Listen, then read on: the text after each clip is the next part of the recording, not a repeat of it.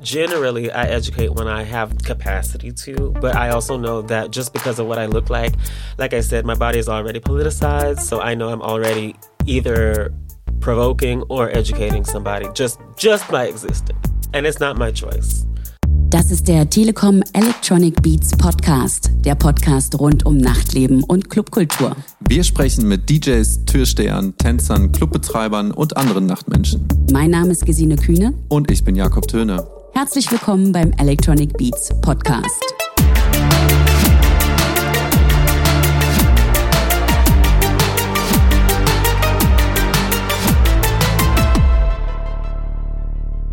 Hey guys, as usual, a warm welcome to you. This is the Telekom Electronic Beats podcast and I am Gesine Kühne. The team and myself were so happy that Lotic found the time to chat with us. Lotic is an exceptional artist who is just releasing her sophomore album called Water. Our interview is quite political because Lotic is a trans woman, thus for her whole existence is politicized. We chatted a bit about Texas, where she's from, about her influence on Berlin nightlife, her first album, and of course her second album, which will be out end of October.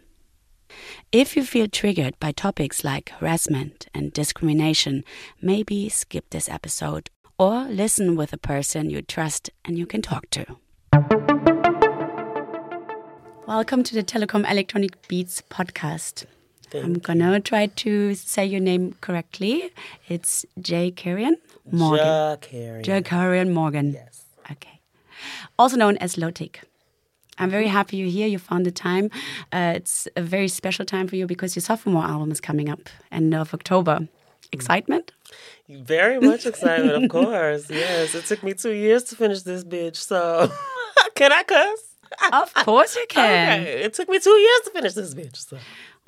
I'm very excited. We're going to go into that a bit later on the podcast. First of all, since we're both Berliners, you almost are a real Berliner. You've almost been here 10 years. Oh, trust me, I've been a real Berliner. Yeah, that is 10 dark, grey, awful winters. Yes. And I think every Berliner says, it's okay. Yeah, you can call yourself a Berliner then. Mm-hmm. So, but I'm getting away from my first question.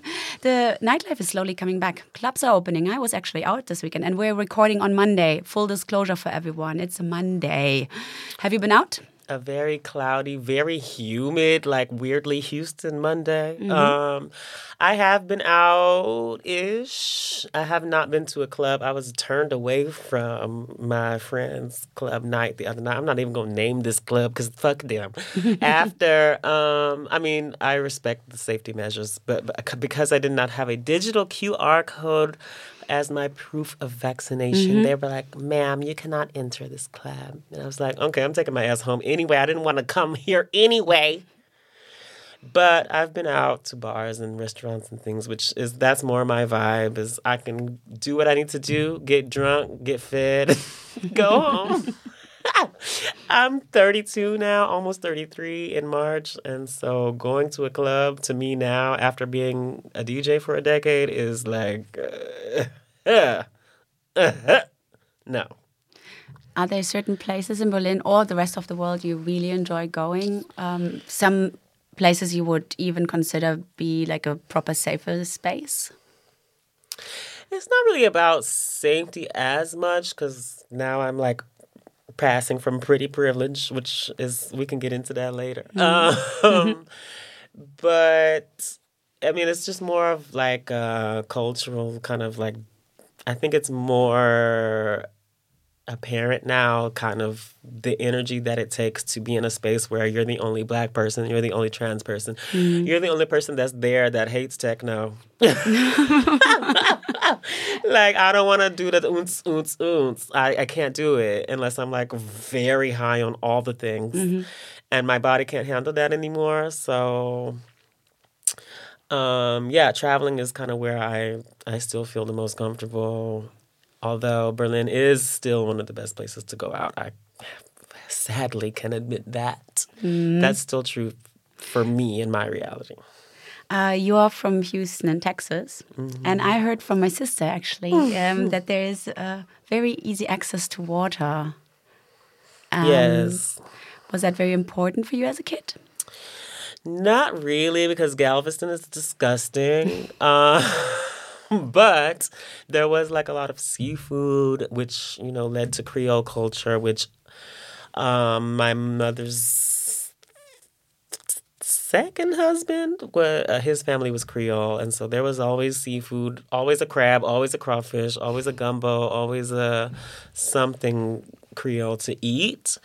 But actually, like, being in the water is not something that I experienced really until moving to Europe and being able to go to Greece and having a Greek partner who could take me to like Koufanisi and these other like fairly remote islands that had like crystal clear water and like, yeah. There was a reason behind the question, actually. Yeah. Of course, because your artist name is Lotic and it means living in water.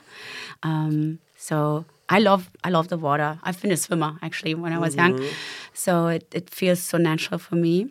And I'm really interested if it's the movement of water or your movement in water. What's so fascinating about it? I think it's both. I think also there's obviously, like, for Black Americans, like, a history in the water, literally. So it wasn't just like me growing up. It was like a little bit of everything. It was like a little bit that I was always myself. I wish that I was a swimmer. There's this joke that like Black people don't swim. But there's also history to that because we were not invited to the swimming pools. If we got in the swimming pool, all the white people would get out, honey, because they thought the Black would transfer to their bodies. So my name didn't, at the time that I came up with it, my artist name didn't come from that. But this album title definitely is trying to incorporate all of those histories together. And it's like, I'm this girl from suburban Houston who ate a lot of seafood and doesn't know anything about water, who became this person who like is obsessed with the history of, the souls that were lost at sea and blah, blah, blah, blah, blah, blah, blah. Especially after COVID, like when you don't know what the future holds, of course you look backwards and you're like, well, if my ancestors could handle what they handled, I'm sure I can handle a flu, an intense flu. Not to dismiss it as, obviously a lot of people died, but it's not something that is worse than what my ancestors went through, for sure. Yeah. It's quite depressing, actually, when you tell that story because, history is constantly repeating. If we look to the actual situation with the refugees from Syria and so on. Speaking of Greece, yeah. It's so hard to come back to like a questionnaire from. No, it's all part of it. Yeah. That's one of the things that I also struggle with. I've always struggled with as an artist. Is like, everything about what I do is like seems to be politicized. And I'm like, I'm just another artist. There's nothing like extra significant or special about what I'm doing. But it does something with you. It also does something with me, not only because I'm talking to you and I'm empathetic. It's like it's out there. It's my political beliefs are very leftist. So I would love to save everyone, of course. Right? Yeah. So that's why it just it always it's. Yeah, I you know what I mean, I right? understand. Yeah, there's a weight to it. Yeah, there exactly. There is a weight to it. Yeah. You studied in Austin, Texas. Of course, the claim of the city, keep Austin weird. God. Yes. So, I'm not a big person of claims, I have to admit, but did it live up to its claim for a queer young person? If you couldn't tell by my first cackle, I'm going to cackle again and tell you absolutely not. That's a big reason, actually, that I left the entire country was because I was like starting to DJ there during my studies at University of Texas at Austin. Go Longhorns. Woo! UT, exactly, the Longhorns. It's still very white, right? It is very white. It's all rock and roll. They call themselves the capital of music. But if you play Destiny's Child from 20 years ago and try to twerk once on the bar, then you're kicked out for life. Like your band, like, sorry, we don't listen to that here. And it's like, this bar is in the Latin part of town, though. So what you gonna do when the bachata comes and the cumbia and the what's going to happen then? I've heard it's changed slightly since the last decade, but I was like, I gotta go. It was such a turnoff because it wasn't only that; it was the political landscape as well. Like this was like it was like Obama's first term, but I could see that the Trump moment was going to happen. Like I knew there was going to be a wild reaction to Obama. And also, as an artist, I was like, there's no funding here. There's no support here, especially in Texas. Also, y'all are murdering Black people left and right, so I got to go. Especially Texas. I mean, Austin is a bit of an island. It is. But, I mean, it's just like, I've been to Austin, obviously. And, of course, it's as a white person, it's a bit alternative, for European. It's, some good food and it's nice to explore. But just stepping outside of the city and it's all like armors for sale and go Trump big signs. And I was like, what the fuck? Where am I really? You're in Texas. Yeah. The moment you leave the city, even Houston, which is like probably twice as big as Austin, is like as soon as you leave like the city, the county lines or whatever, it's like, oh, yeah, I'm still in Texas. I read you found your way to Berlin through a boyfriend. Okay, so I don't know who printed that, but that's true. Not through, well, yes, it was through actually because we were both looking for jobs out of Austin. I got a job in Montreal and it fell through because it was a startup and they ran out of money. And like 6 months later, he got a job here at Ableton. Of course, my husband works at Ableton. We're no longer together. We're still married, though. That's why I'm saying husband. Yeah, I didn't want to come. He didn't want me to come, but it was kind of like since they were paying for everything, like let's try it. And luckily for both of us, it was fine enough, but we did break up after 2 years. But you did have a job at Ableton as well. No. I was like, my visa was like, you can just be here as a housewife. Okay. And so that's when Janice started because we all needed jobs. And so we just were booking ourselves. Okay. Janice is actually my next point Great. on the list. You've done your research, honey. I love it. I'm going to quote the New York Times. Mm-hmm. Right. I forgot about that. Yeah. It's on the internet, So the New York Times described Janice Collective as part of an enclave of American expatriates taking over sleepy venues, creating their own parties and leaving a significant imprint on the city's musical program. We did do that. I mean, I remember when I moved here, no club ever even heard of a CDJ. And now, look, they're everywhere. It was either vinyl or laptop. That's it. I remember that. We had to explain to so many clubs and venues that this CDJ is the perfect in-between. Anybody who knows vinyl and anybody who knows the laptop can use a CDJ. Yeah, but not only that. Sorry to interrupt. I remember hearing of the collective as like the really new hot thing because even queerness wasn't as visible in the city just 10 years ago, which is true. Insane, right? Yeah. It's me. Just think of the times now where there is a bit more visibility, especially if you are part of a certain bubble. Yeah. It's very visible, which is good.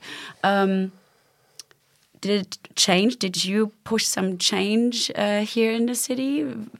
I mean, it's hard to say. I definitely know we pushed change in terms of like the musical landscape, but I'm not sure. Sometimes I feel like we can take some credit for that, and other times I'm like, I'm not sure. Because we always had meetings like, how can we make it more queer? We're talking to straight rich people coming to our parties. But I was actually the only... me and like one of the organizers out of, the 5 of us were the only queer people. So it was kind of like a weird conversation in a way to have. But we were modeling ourselves off of like Ghetto Gothic in New York and like these other much more queer parties. But we're in, Berlin and we're presenting something that's completely new for the city. And I think at the time we didn't realize how new it was. Because to us, it was derivative and it was, you know, our version of something else that we had seen before. But, I mean, yeah, I guess to answer your question, yes and no, because I think now queerness is way more integrated, and like you can have like the specifically gay white male parties, but you can also have just like a space that's just like for everybody. And it's really all about marketing, and it's all about the music too. It's like it can't all be everybody don't want to hear that. Even if it is music made by queer people, it's like Black people want to hear some 808s. Queer people want to hear, you know, there's a certain just like you got to talk to the people in their language. So I think we started it, but I'm glad that people have taken it to the next level over the past few years. You said something very interesting about the CDJ.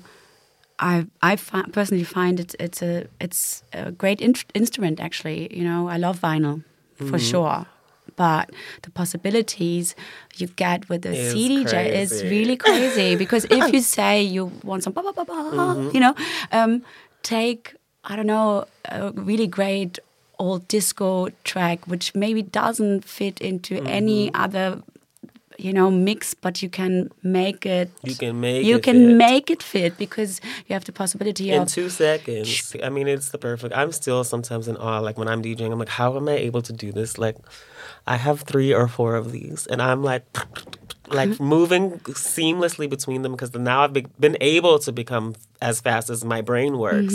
Whereas, like, I DJ'd one time with vinyl at a friend's house, and I was like, this is boring. After like 3 tracks, I was like, I gotta wait for the beat to catch up. Like, why can't I just, hello? Why is this taking so long? You know, it's just a different. Like, I'm just from a different generation. I'm not gonna wait for the vinyl to. Like, I'm not gonna spin. Like, no. I need the hot cue. I need a hot cue. Yeah. I'm much more of like a percussionist with the CDJ. Yeah, we were talking about the queer scene just before that, becoming more visible over the last 10 years. Do you think social media played a big role? Oh, for sure. We didn't really have that kind of reach on Instagram when we were trying to promote our stuff. We was on Facebook. And now just Facebook? Our parents and grandparents are. Right, exactly. Do you remember Facebook?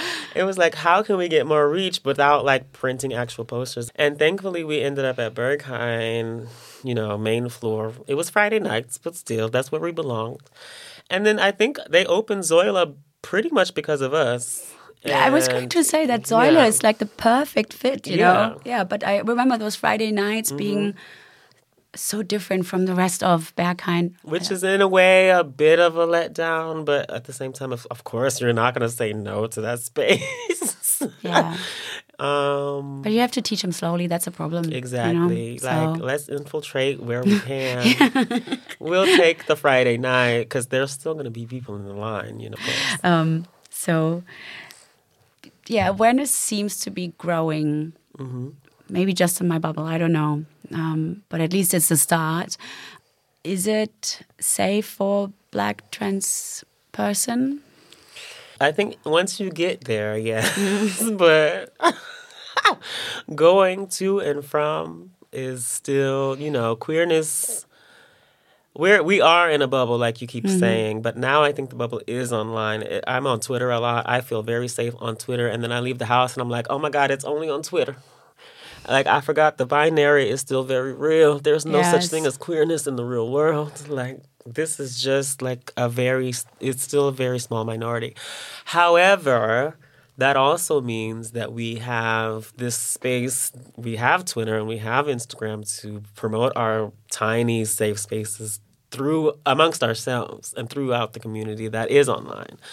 And so whoever might be visiting or whoever might not have known that was there around the corner the whole time, I'm, you know, multiple things can be true at the same time, right? Like, it's still not safe for us to, like, necessarily leave the house, like, with eyeshadow and a beard.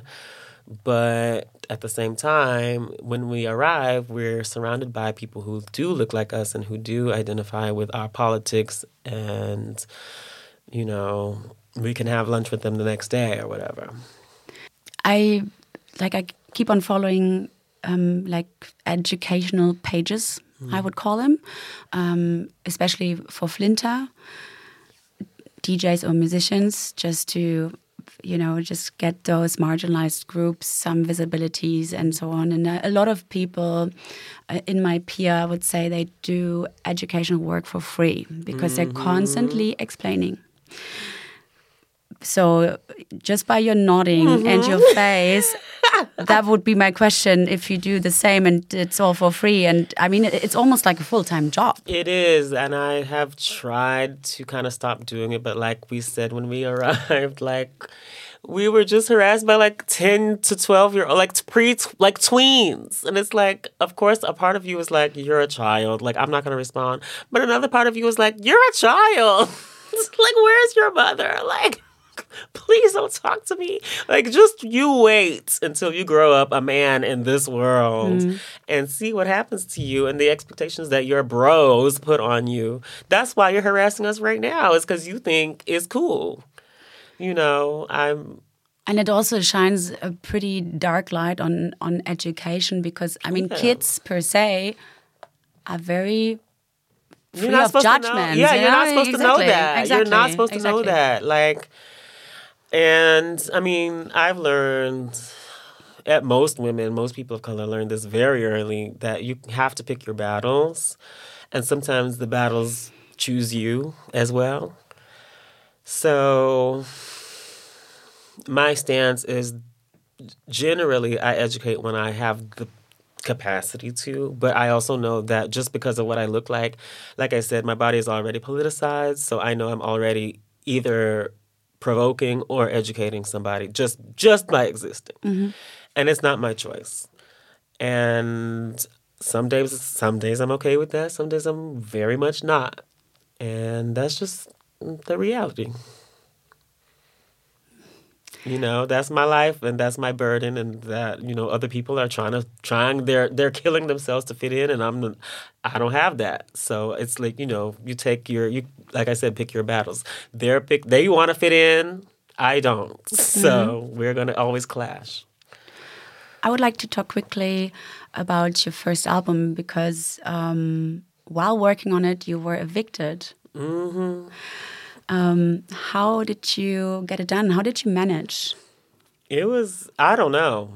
I think about this all the time, actually, because I had such a comfortable situation with this album. The first one,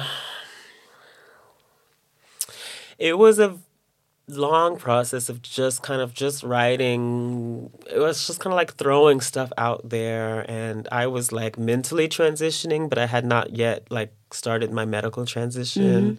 So it literally was me. That's why the vinyl is like literally like, there's the male version and then the outer cover is the female version, because I was like, I can't pick, but also I want people to know like this is literally my transition. That's why the music is so diverse and so crazy over the course of the record, is because I didn't know what was happening. It was really, truly a wild experience. Even now, thinking about it, I can't recall any specific moment of recording any of the tracks. I don't remember any of it. Do you remember the feedback afterwards? The feedback was cute, Bjork was there. That's pretty never huge, a bad. Yeah, that's never a bad thing. I had decent support. It just wasn't what I needed, which was financial support. No shade to Robin. Hello.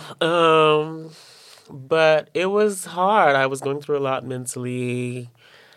And I mean, not only mentally, because you said you were starting the transition.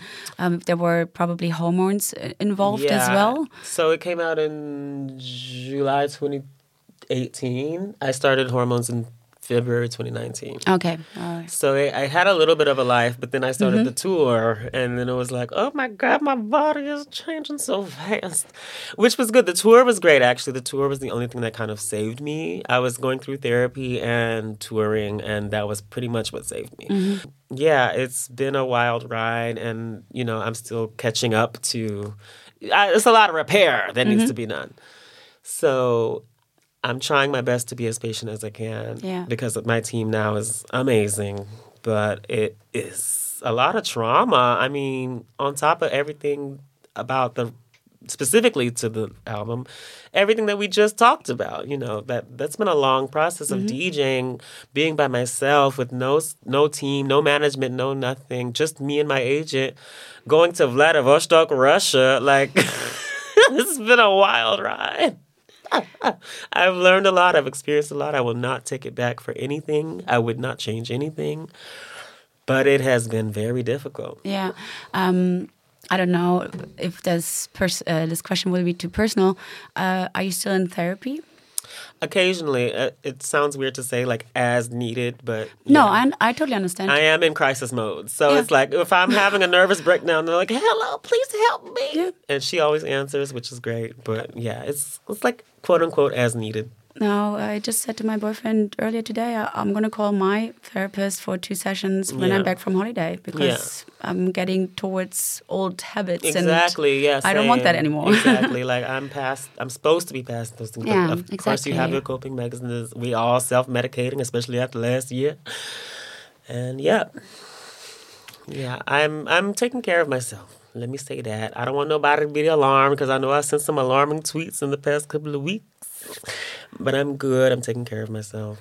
Yeah, but I also think, I think if you went through a long term of therapy, you have all the tools to keep your well-being up. And even though you're going through little crises, you pick yourself up way quicker than before. For sure. So I totally get you because I sometimes also get from my friends, hey, I'm a bit worried. I'm like, I understand because I'm in an unstable state at the moment. But exactly. Trust me because I would pick up that phone as soon as I need it. So you mentioned Björk because you did some commission work, remixes for her. How did that all happen? It happened through my previous label, Triangle. And she heard the 2015 EP Heterosatira and invited me like right away. The album was not even close to being done.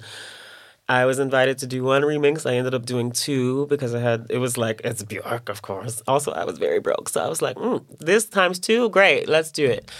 Then I was invited to open for her Berlin show. And I was like, what? Yes, but I'm not ready. But yes, obviously I can't say no to this. And, sadly that was kind of it. I think she's, obviously still been paying attention since then. But we haven't spoken really since 2016, 2017. And that's okay. I wasn't expecting to be besties. And that was a moment that I was, like, not expecting to happen until, like, maybe now. So I don't take it for granted at all. Because I have, like... Every time everyone asks me, who are your influences, go back to 2 people, Beyonce and Björk. The 2 ends of the spectrum, So the 2 biggest bees. The 2 biggest bees. And working bees. Very hard work. They're always working. That's mainly like, because I have to stay busy. So they're always dropping something, always working with somebody, always doing a remix, always, And I really admire that. Your whole existence is in German we would say Politikum, like you understand what I mean, right? Is the nightlife political? I mean, of course, we all know, I hope, how techno was founded. Yeah. It's a very political music, actually, and black music as well. But sometimes I feel like here in Berlin, although we have a big queer scene and we want those political events, I find it sometimes a bit bland. It is. I was just going to say, like, my first reaction to your question was, I've never been asked to play a political event. Okay. Which, is ironic because, like you said, my existence has been politicized. So it's kind of like these 2 realities exist at the same time. It's like, am I this specific thing that everyone's telling me I am or not? Like, because from the queer scene, I'm rejected. And then from the mainstream, like, people who are interested in more interesting, quote-unquote, more interesting, challenging music, they're not booking me either. That's why Janice exists in the first place, because we just had to book ourselves this whole time. Yeah. And that's still true, kind of. It's not like I'm getting no offers, but, it's not coming from any black scene. It's not coming from any, and they exist. I was going to ask. They we are a exist. very white country. Yeah. Of course, actually, we're not because we have so many No, Turkish yeah. people. But just the foremost and all you just see is found very out white. that there's a queer Turkish club night in Kreuzberg, like a week ago. And yeah, it's crazy that it's like sometimes it's so underground that even the people that want to know about it don't hear about it. In Germany, we discuss a lot quota for females in lineups, festivals, DJ gigs, and so on. Females or Flinter, I would rather say Flinter to open it up more. Is that the English for femmes? It's the like females, Just any lesbian, female identifying. Exactly, yeah. In English, it would be like femmes. Okay. Do you think a quota is the right way to go? No. Why not? Because that is putting an imperative on these people who don't care about that. And I don't think women or femmes who are into music want to be booked just because they are feeling some sort of requirement. That's more insulting than not getting booked in the first place. I would say most people agree with that. But I remember back in the days... It helps, I think, to start to change things. Because back in the days, I felt tokenized a lot of times, Oh, you're a cute little girl, put you behind the decks, So I'm trying to figure out what's worse. I mean, I don't know. I don't know what the solution is. I think we just need more women in power, period. I think, obviously, we're going to book ourselves. Obviously, just like the white men book themselves. I will say, like, your anecdote reminded me of one of my anecdotes, which was when I was playing at Zoila. I was like, it's my own party. And still, the sound guy came up and tried to pretend like I was clipping. It's like, first of all, that's one of my biggest things. I make sure I never hit the red, ever. Because I know what it sounds like on the speakers as a person who likes to dance on the dance floor. And also, I'm good at my job, period. And also, it's my party, and we've been doing this part. This floor is open partially because of Janice. And you just started like a month ago. Please get the fuck out of my face. I will never forget. This is like one of my first. This is, I think, even before I started Hormones. I was just like in a wig and like had my nails done. And just that was enough to get him out of his booth to come down to me to correct my levels. And like, you're just doing this. Yeah. Because I know you're not changing anything, honey. Because first of all, I just started 2 songs ago. And second of all, there's nothing to change. Those stories are all over the place. Every woman has the story. I have one where a guy from the dance floor, because I was playing vinyl and it was a bit off, and the guy from the dance floor corrected the record from the dance floor. I'm like, you would never dare to do that to a male. Because you're going to get your ass beat in front of your girlfriend, in front of your boys. Yeah. Because that's the only reason they're doing it is for posturing and for validation. Yeah. And if they were by themselves, they wouldn't be doing that. And even if stuff like that happens, everyone needs to make their own experience with mistakes in quotes. Yeah, let me learn. Yeah, exactly. Tell me. Exactly. Instead of... Yeah. It's like, you're the little kid. I can't trust you. I'm not a fucking child. Yeah. Like, I didn't like bump into the glass door. Like, there's not like glass falling on my face. I didn't like pull a knife on somebody. Like... The beat is off for 2 seconds. You'll be fine. I promise you'll survive. Exactly.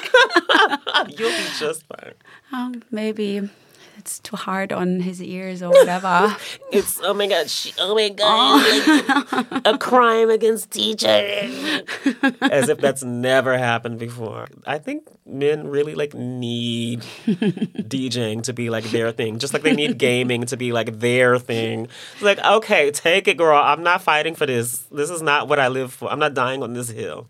Have you followed the election yesterday, since you live in Germany? I saw that I might be able to sign for a lease for a flat now. I definitely saw that. 2 trans women got elected into parliament. Really? Yes, from the Green Party. Yeah. Okay, now I need to look this up. Yeah. Thank you for telling me. Yeah, I thought you might like that. I hope they take care of us because I mean, that would be really bad if they turn out to be monsters. I mean, this is one of... You feel good about it? It is on their agenda. Okay. So I really hope. Okay. If they're in the opposition, opposition parties are always very important as well. That's you true. know? To balance, you got to balance it out. You have to say yay or nay to a law, right? So let's talk about the new album, Water. Mm-hmm. There it is again. And I when I just listened to it, plus the name, plus your artist's name, and the whole being of water, it's fluid, and fluidity is very important. And I mean, you have your own experience of fluidity, I would say, right? There's huge gender fluidity. Yeah. So is that one big part of choosing the name? Mm-hmm. It was definitely like I was trying to figure out how can I encapsulate post-power feelings, which was like me literally trying to find my footing in my body and in my gender and in my selfhood and embracing it. And now it's like, oh yeah, like I can be liquid, I can be solid, I can be gaseous, I can kill you or I can nourish you. I was like, obviously also, yes, the artist name, that was the starting point, was like, okay, I don't want to call it Lotic because it's, it does feel like an arrival as an artist. But also, how can I give it a little bit of a deeper meaning besides just like a self-titled album? And I was like, it's just water. Like, these can be love songs to a lover, or they can be love songs to an ancestor, or they can be love songs to yourself. And yeah, it just actually, one of the original titles was not water, but it didn't feel quite as right as just like water can feed you, and it can hurt you, and it can be transformative, and it feels, water is a trans element, like she's multiple genders. So I just kept coming back to it, even though, for me to like in English, it doesn't sound like so great as a title, but I was like, the meaning of water is so deep and so vast that it's just right. Yeah, but Wasser doesn't sound too... In most languages, it's not a beautiful word, but the meaning, what we have, the weight that we've put on it in every language is the same. Mm. And let's be honest, water is a very, very important, strong body of whole Earth. I mean, it's most of the Earth. Yeah, we are mostly water. So we are also mostly water. Yeah. So it's actually quite big. Mm-hmm. I hear big gestures in your music there. Like I'm a very dramatic person. Yes, exactly. So, it's theater for your ears. Yeah. Yeah. Production-wise, without getting too nerdy, with a whole different situation, did you feel there was a whole new way of producing your music now? Yeah, it was more focused on composing and being musical rather than focusing on percussion, which I think I wanted to be a drummer originally, so that's why Lotic exists, kind of. It was a production project. And now it's like, but I also am a classically trained musician, and I want to sing opera if I can learn how, and I want to sing in tandem with an alto saxophone or a French horn or a trumpet. Like, I want us to have a duet. Like, I don't want to do like the classic pop star things or the classic like club girl things. Like, I want to do a little bit of everything because I'm a little bit of everything. I've been in the clubs. I've been in the classic situation. I've been in the music theory classroom. Excuse me. And I just decided that I'm not going to just pick one over the other. I'm going to do all of them at the same time. Mm-hmm. So working with my vocals for the first time, I was like, okay, let me go back to what I know, which is just like the deep, low 808s. And that's pretty much it. Like, there's not really any production. It's just like the 808s from R&B and hip hop from the past few years. And the rest is like horns, flutes, and just me like, you know, just combining all of my musical prowess and all of my musical history into one thing and into every song, and not picking one thing to focus on. I feel like all of my previous projects were like, now I'm going to focus on melody. Now I'm going to focus on rhythm. And I needed to do that. I'm glad I did. But this one is on a whole nother level. Mm. When you get into workflow, is that you pushing through until a certain amount is done, or do you have those phases where you just have to get up and pace around like a tiger to get all those ideas flowing again like water? Because I think movement for our body is also very important to get those creative ideas in. So is that you just sitting in the studio going, or what happens? Most of them were finished in a day, because I still more or less my process hasn't changed. Like, I start basically bottom up. Like, I'm like, I need kind of like the core of the track, which now is the chorus, which is kind of like the most hummable, most singable part, but also usually the most intense part, the most loud part, the most dramatic part. And then I kind of decompose from there. Like, I need to do the maximal thing, and then I'm actually a very minimal person. My ears like to like have one or two things happening at the same time, but my brain needs 500 things happening. It needs to sound like there's 500 things happening.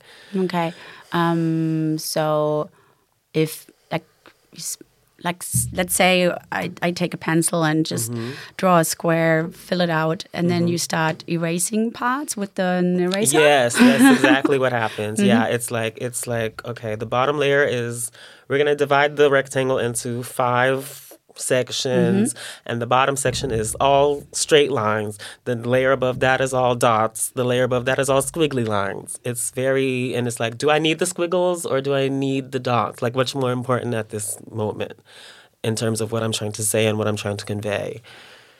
And usually I worked pretty fast. If like I can't finish an idea in a day, most of the time I scrap it, which maybe is not the best practice for someone who's trying to do this for the rest of their life. But the songs that I do that I'm like, I need to work on this a little more. It usually is very obvious. For instance, Diamond, I wrote like, it started with the hymn, like the part, I don't want to give spoilers, but you know, there's a part in the middle where it's like just my vocals, and it kind of goes, kind of sounds like a Negro spiritual almost. That was what I started with, and I couldn't write words to it for like a year, and then it was like, why do I allow all of this pressure? And also I had to say pressure that way, like pressure, because also I wanted the because I knew it was corny, but I needed the water, the wash of like, because to me the pressure is like literally like overbearing, and it sounds like, for me at that time that I was writing it, was like, I'm drowning. And why do I why am I comfortable with this? This is my default? Like, that's not healthy. And there are a lot of other moments like that on the album, but that was the last song I finished, so that's why it comes to mind first. It's funny that you say corny about that. Well, I'm a musician. I'm sensitive about my shit, of course. Yeah. No one else will think that, I'm sure. But for me, it's like, why the pressure? Yeah. It seems so obvious to me. Now that I've said it, everyone's like, oh, this corny bitch. No, I actually wrote down, because of the big gestures, you manage them so well without being cheesy. Thank you. Isn't that a compliment? I was very much worried about, I'm like, they're going to be like, oh my God, the brass is coming. Here it comes. And it is. I feel like I did it, though, in a way that's satisfying. Like, of course, my DJ brain is like, I have to put it here. And it's hard to sometimes remember, like, DJ brain versus, like, live performance brain. Like, there's a different audience there. Like, of course, the DJ people are going to know, like, yes, the drop is coming.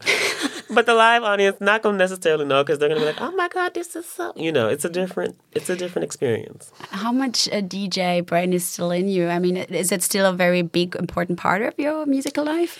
It's hard to suppress and to not forget. Obviously, I use it as a tool, but I don't actually know, but I feel like it helps me to know, like, this is the only reason I was able to write lyrics was because I know what people have, like, the time for. Like, the track that I was just mentioning is actually, like, 8.5 minutes. But I know that it will work because I've been DJing the same song for 8 minutes before. And I know that if I just hit that hot cue again at the right moment, they're going to dance until the sun comes up. So it has helped me, like, in terms of timing, and it's another composition tool, to be honest. It's just like, there's classic music theory where it's like, 1, 4, 5, 1 in terms of chords, but they don't tell you what that means in terms of rhythm and like intensity arcs and stuff like dynamics necessarily. So I feel like that is like the missing bridge between classic music theory and what a lot of electronic musicians do, which is more rhythmic work, more emotional work. A new album mostly means you're going to perform live, which is a difference from DJing.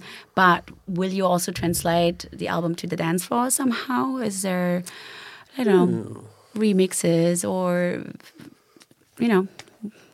performances in the club? I don't know. There was not a conversation about that yet. But I've obviously been asked about remixes. I don't think I'm ready yet for that, but we'll see what happens. I'm also always remixing my own self, so maybe I'll release my own remix. Yeah, you can release a just remix be album. Super obnoxious about like it's Lotic's Water remix album composed by Lotic again. Who knows? We'll see. That's currently not on the agenda, but I'm definitely open to it, especially after COVID and, people are ready to go out. If they want to hear, why do I, like on the floor beat, I'll give it to them. But you will perform Water live eventually. I think we can announce this now. Exclusive. There is a show at Volksbühne on October 28th. Okay. Is that going to be theater? Music it is going theater? to be me plus a brass trio plus Emmanuel Biard, who worked on my last live show. So there'll be lights, music, costumes, drama, falsetto, hair. Water can be... Not to spoil it, but there will also be water. But it also could be very nicely presented by dance, I reckon. Because dance can be very fluid as well. That is something that is on my mind. Okay. Yes, once we get our budget right. You know how new shows can be. It's very expensive, so... You said to me prior recording that you've been sitting on the album for a year now. So you were done within biggest COVID times? The last track I finished last summer, and then mixing and mastering was done in March. How was the whole period of good old COVID for you? Horrible.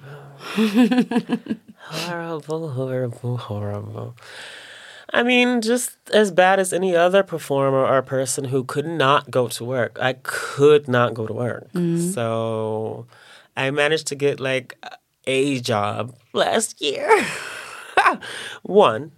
And well, before the pandemic I had one, and then during the pandemic I only had one job. And it got me through what it needed to get me through, but it also was like there are so many things that were already behind that like all of that went to this situation that I like shouldn't have been in, and et cetera, et cetera, et cetera. Like it, obviously I'm still recovering from that situation, but we are handling it. Like this album is like there's a whole bunch of new members of the team that are very enthusiastic, which is good, but it's a lot for me. coming from doing absolutely nothing. It was rough. I think mostly mentally though, because money comes and goes, but it was the first time that I was like, I have to go home.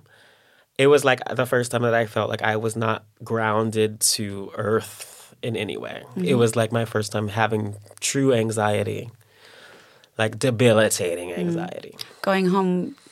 I just needed any sense of home. I needed like a flat. I needed my friends to check on me more. I needed more sex. I needed anything, but like was truly homesick. Like I need to go back to Houston, Texas, kind of homesick. Yeah. Which I've never felt that before. And did you go? I haven't made it back yet. Okay. But we're working on it, yeah, because I've been like, I'm not working until I go back home. So. Did you feel supported enough by government, whatever, just like, or did you feel left alone? I mean, yes and no. Like I said, like family, like blood ties is a totally different thing than friends and like professional support. So I had the professional support and I had friends calling me regularly, but I didn't feel like I had like I said, like this grounding kind of like tangible. It just always feels very lonely when you don't see people that look like you or don't know you in that way. You can't explain that to, no matter how close you are to somebody. It's like, this is my mother. Like, she gave birth to me. She knows me inside and out, And I haven't been able to go home since like 2016, I think, actually, was the last time I was there, which is kind of crazy. I didn't realize that actually until this year. Is it easier for you to go home now without Trump? Yeah, definitely, because that was definitely part of the reason. I was like, I'm not coming back there to Texas. But now, yeah, I think I can handle it now. Of course, it's still scary as a black trans person in Texas because everybody got a gun. But I think I can handle it now, yeah. It's just, my mother has to see me with this new body. And I have to do that whole thing. I've already come out to her, but she hasn't seen it yet. Yeah. How was your mom with the whole transitioning? Half. She was like, I kind of knew since you were 2 years old. I was like, since 2? You didn't tell me?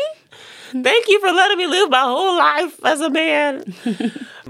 And then on the other hand, it's like, of course, the Texas religious bullshit kind of creeps in a little bit. Like, she's like, I'm a little embarrassed to tell the family.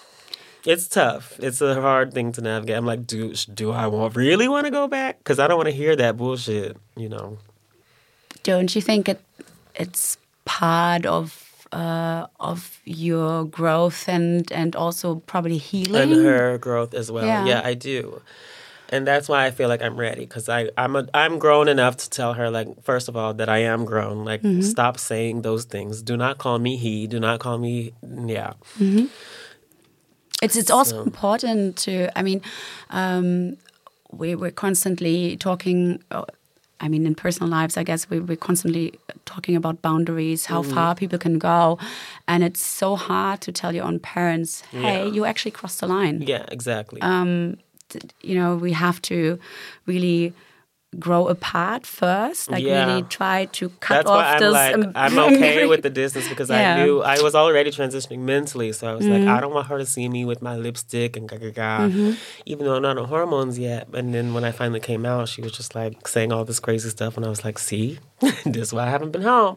And then, of course, if I say that, then she's like, oh, no, but I love you no matter what. And it's like, no, but you don't understand that this is important for me, that you don't do that when I show up. I didn't come all this way for that. I came because I need my mother, And she has her transition too. It's going to take her time. I understand that. It's just we still need some time to get on the same page. Yeah. Does she see how much work and yourself you put into the music? That I can say. She is proud of me for like making it work. She still does not understand the mechanisms behind it. Neither do I, to be honest. But it's these two, like I said, these two parallel realities where it's like mother, very proud, but also like I am from East Texas. I don't know how to process you having titties and a dick. And it's fair. I can't, you know, what can I say? It's weird for me too still. Yeah. Yeah. But which I think a lot of cisgendered people don't understand. Like, it's weird for trans people too. It's good that you actually it's talk It's the one. I'm the about one it. that it's happening to. Yeah. You're just seeing it. It's so important that you are so open about it, because without the conversation, without, you know, being yourself, presenting that to people will never understand it. You know, I think they need constant reminders. Yeah. Hey, I'm a person. This is happening. Exactly. Hello. Yeah. And it's very normal, by the way. It is very I want normal. the same shit that you want for the most part. I just want to pay my rent and eat good and have good sex and drink some wine. That we want the same things. I'm kind of out of questions. I feel like that's a good place to wrap up. Yeah. Shall we? Yeah.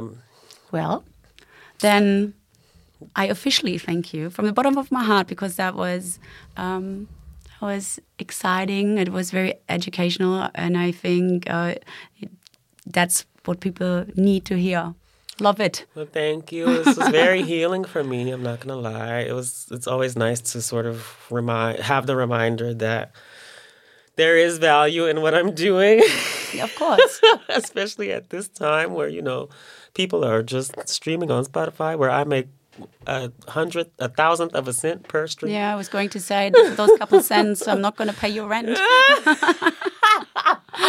We can work on that another time. Yeah, Thank you exactly. very much. So we just need to sell your album and your tickets for the live show. I'm having vinyl at every show.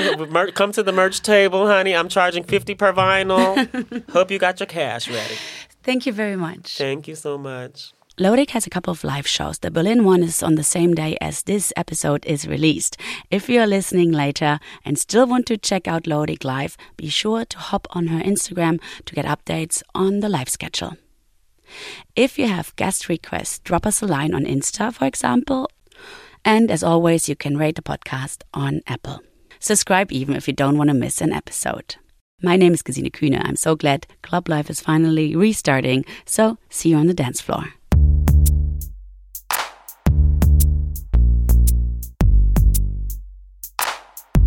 Das war der Telekom Electronic Beats Podcast. Abonniert den Podcast bei Apple, Soundcloud, Spotify oder Deezer. Wir sehen uns im Club. Bis dann.